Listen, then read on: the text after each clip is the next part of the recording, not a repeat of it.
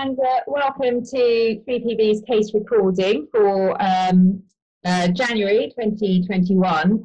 I'm joined by Grace Nichols. My name is Karen Moss, and we're going to be dealing with two cases that were in the EAT and the High Court, respectively, in December 2020. I'm going to be dealing with Quilter Private Client Advisors and Fulcrum & Continuum Financial Services, LLP, which was in the Queen's Bench division before Mr Justice Calver. And Grace is going to be dealing with Steer and Stormshaw Limited, which was in the EAT. And what was the case of Faulkner about? Well, Ms Faulkner was a regulated financial advisor. She specialised in high net worth individuals and business owners. She started to work for the applicant in this case, who was Quilter Private Client Advisors, in January of 2019. And in short, she didn't like it. She was only there for 6 months. She resigned with 2 weeks' notice because she was within her probationary period. She was unhappy really with three things. First of all, she said the level of administrative support was insufficient. She was also unhappy that there were restrictions on the products that she could recommend to her clients. And thirdly, it was found that she wasn't getting on with her manager. Shortly after her resignation, she began working for a competitor of Quilter, Continuum. So that was the co-defendant in this case. Her contract of employment had a number of post-employment restrictions, and I'm going to read the three most relevant words in relation to those three covenants. The first was a non-compete clause, a non-competition covenant, and that is for 9 months following termination and in competition with the company. She was prevented from being employed or engaged in, assisted or interested in any undertaking which provides the similar services to Quilter.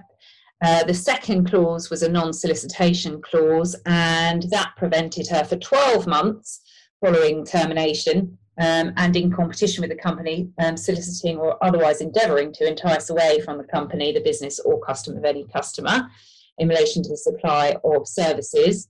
And then finally, there was a non-dealing covenant as well. For 12 months following termination and in competition with the company, she was prevented from being concerned with the supply of certain services to any customer. Now, the contract did define customer as any person, firm, company or entity in respect of which terms and conditions of business for the provision of financial advisory services have been in place between that person, firm, company or entity and the company during the 18-month period prior to termination, and in respect of which the employee was materially concerned or had material personal contact at any time during such 18-month period prior to termination. And then also services was defined in the contract as meaning those parts of the business of the company with which the employee was materially concerned at the time during the 12 months prior to termination. So those were the particular clauses. And in fact, what happened just before she left, Miss Faulkner scanned naughtily a substantial amount of Quilter's client documentation onto her personal laptop just before she trotted off to their competitor. Although Quilter knew within a week or two that she had gone to Continuum, they waited a 4.5 month period before they applied for injunctive relief. I don't know about you, but I have experience of people just waiting far too long to apply for injunctive relief, and I think this is probably normally because they're nervous about the costs and they might as well just wait and see what happens.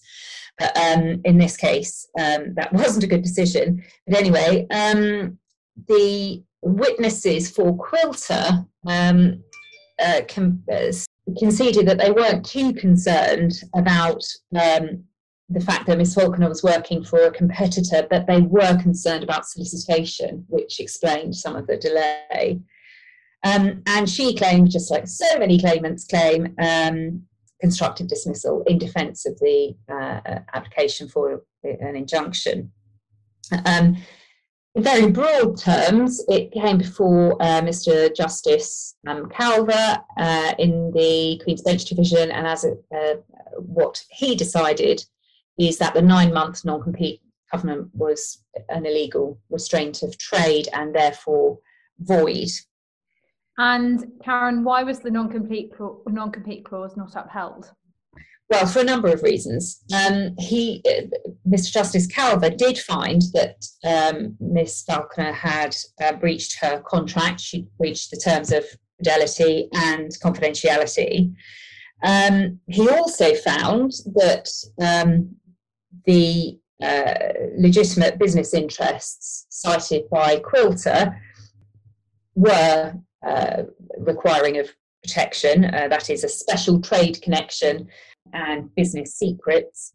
But Mr. Justice Calver found that the covenants were too wide and reasonably necessary for the protection of those interests, and so did not uphold the non-compete clause.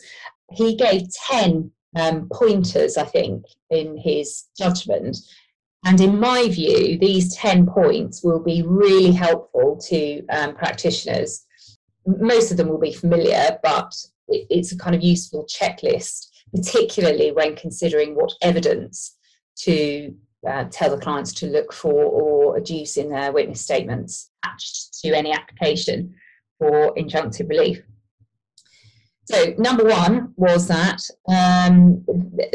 Quilter had failed to adduce much evidence at all about the necessity of the non-compete clauses, and that was an error.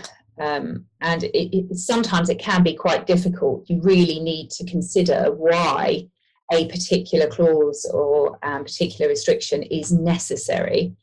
Secondly, Miss Falconer in this case was able to go lawfully, she was able to terminate her contract lawfully with only a 2-week notice period, because she was within her probationary period. And what that suggested was that she was less important to the company than those with much higher, much longer notice periods. And in turn, that meant that the perceived need for protection was diminished. Thirdly, the length of restriction was the same during the probationary period, even though Ms. Falconer would obviously have only had 6 months or up to 6 months to build any kind of relationship. And the evidence that was adduced, essentially by both sides, suggested that such a relationship would take about a year to build. So why does Quilter need protection where, theoretically anyway, nobody in their probationary period would have been able to really build up a relationship that was worth protecting?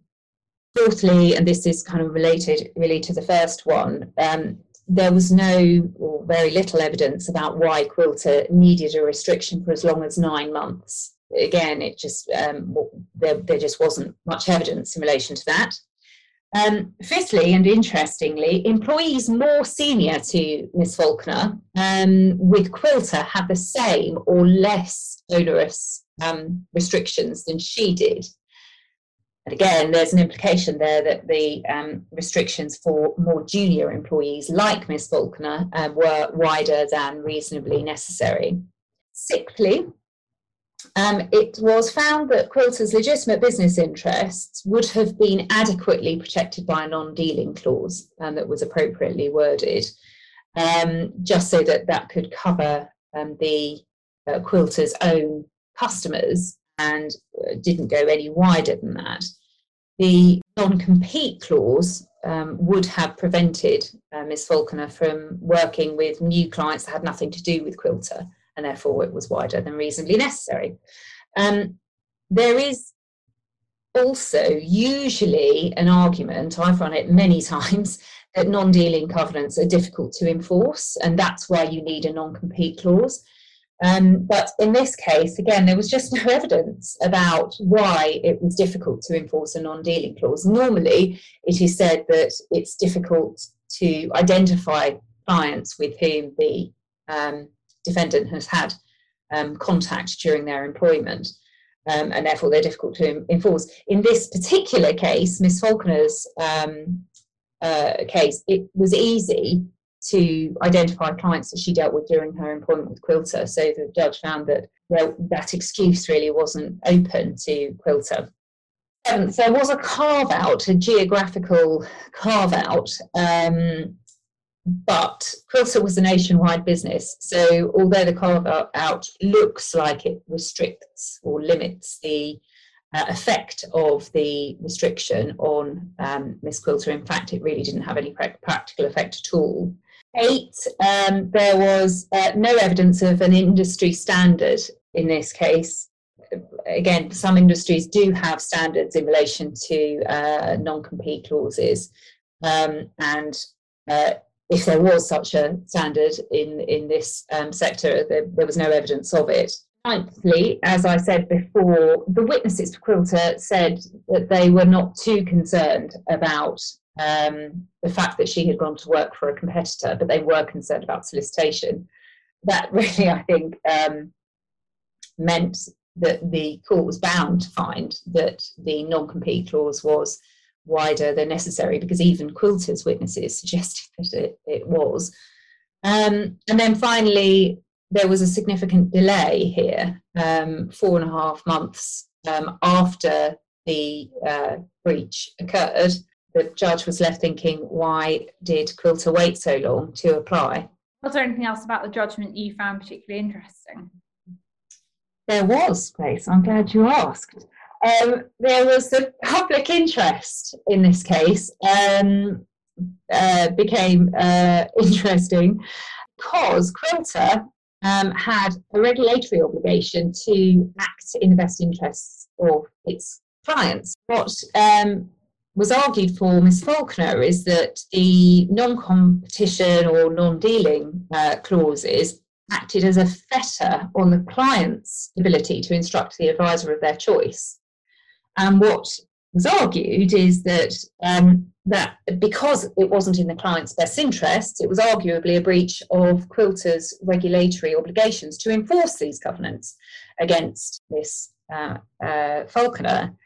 The extent that there was conflict between a firm seeking to enforce one of these covenants and the interests of the client, that conflict must be resolved in favour of the client, it was argued. Well, Mr. Justice Calver wasn't entirely convinced by that argument in relation to public interest, but he did say the following. I'm going to read out part of his judgment. He says, "It was necessary to balance the public interest in the protection of the goodwill in terms of customer connections and the trade secrets of businesses of this type against the public policy that financial services advisors should be free to act in the best interests of the client by, in particular, being able to join a competitor who offers the client a market-wide offering of financial products rather than being forced to remain at a current employer who only offers those clients a restricted in-house offering of financial products. But if the restrictions are found to be reasonable as between the parties by reference to the first of these considerations, then it is likely, in my judgment, that it will outweigh the latter consideration.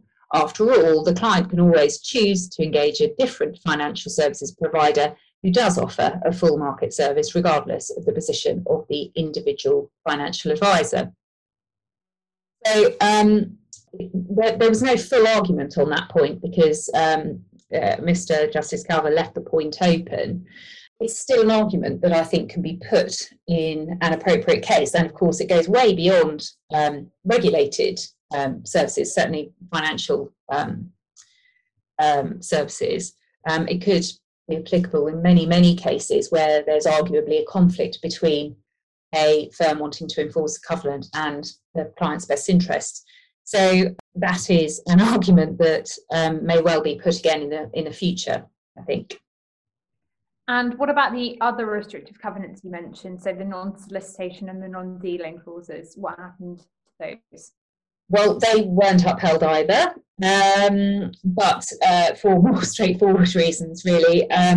There was, if you'll remember, when I read out the definition of customer, it included an 18-month backstop. That is, so for customers that Miss Falconer had dealt with for the last 18 months. She was only employed for 6 months, but backstop was 18 months. And Mr. Justice Calver simply found that was too wide. What he considered, which seems to me to be reasonable, was that any customer connection that was under threat at the point 18 months before termination had essentially probably gone stale by the time the defendant would be leaving her employment.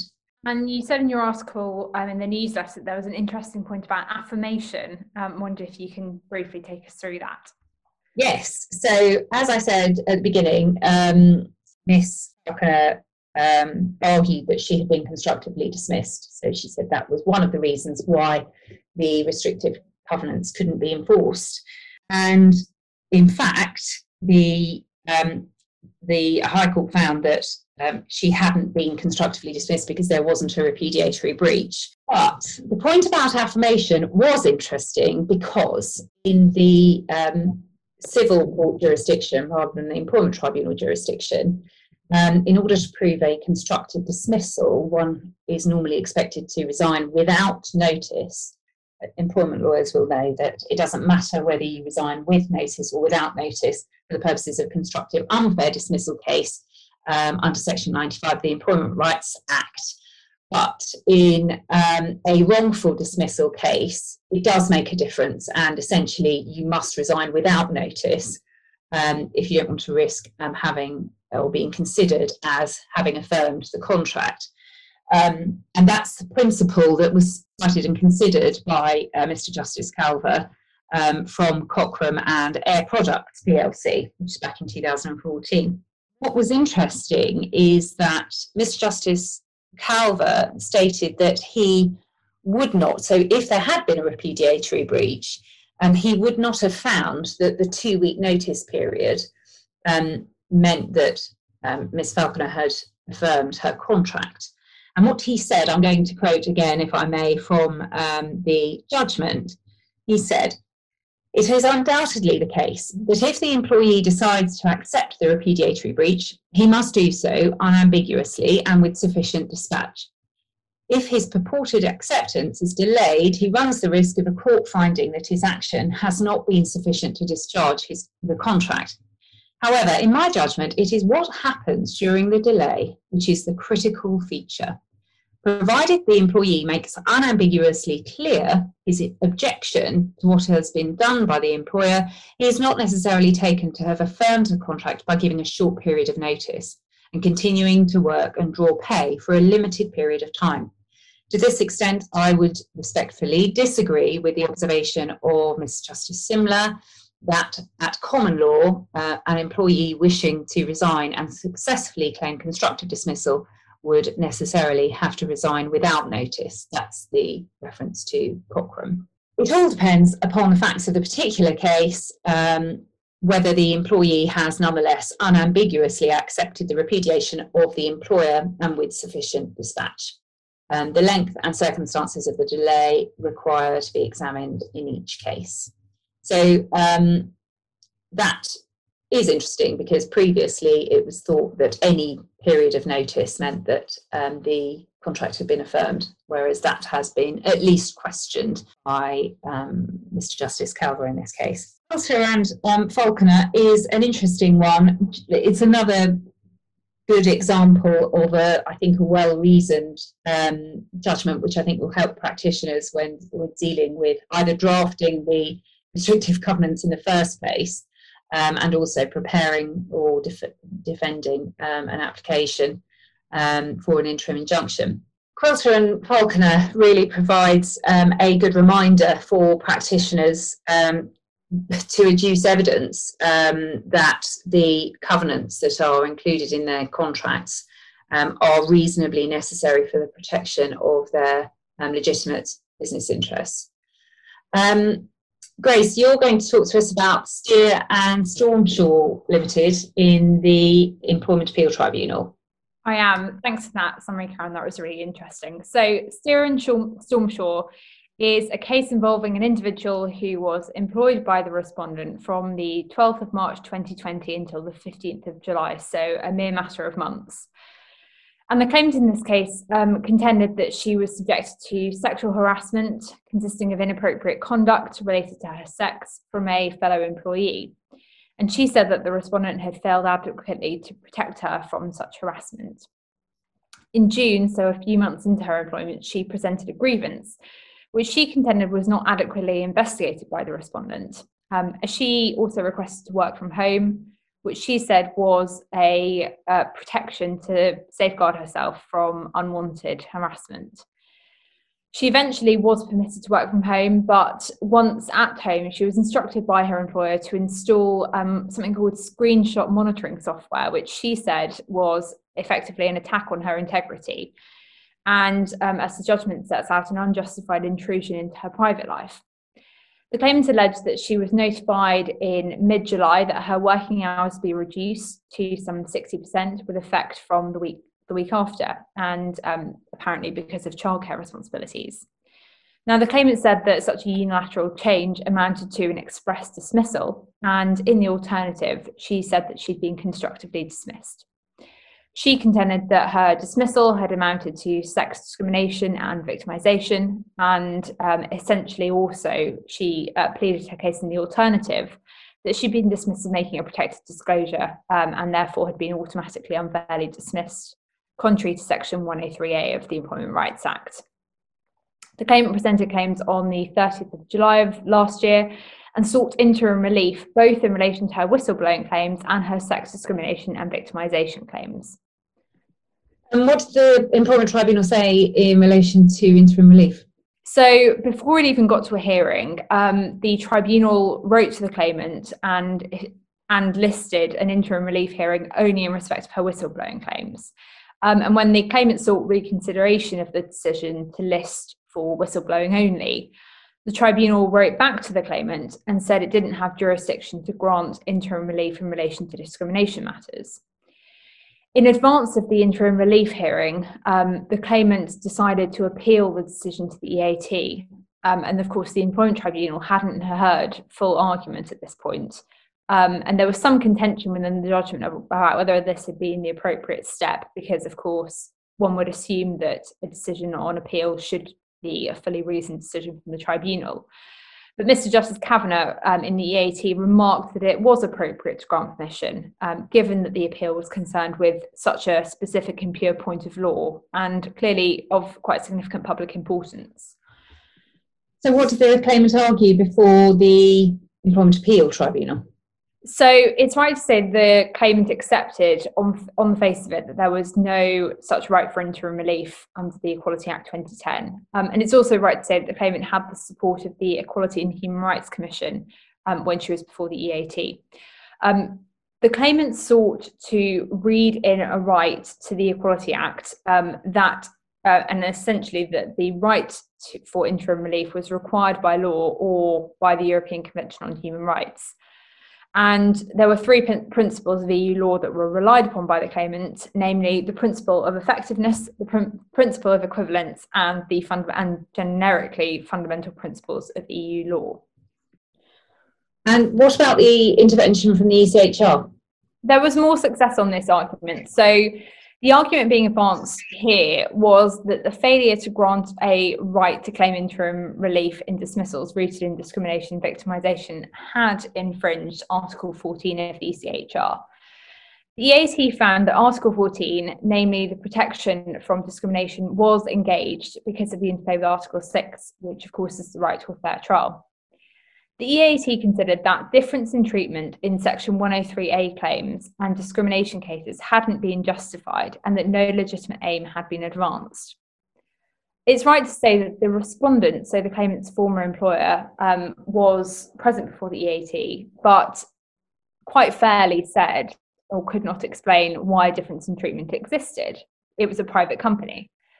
Permission when permission had been given to appeal to the EAT, it's right to say that apparently the government legal department had been written to, been notified about the appeal, and had been given the opportunity to be represented or provide written submissions for the hearing, but it had not done so. As I understand from the judgment, there had been some communication, but for whatever reason, no written submissions were provided, and counsel wasn't there representing the GLD at the EAT. So what did the EAT determine?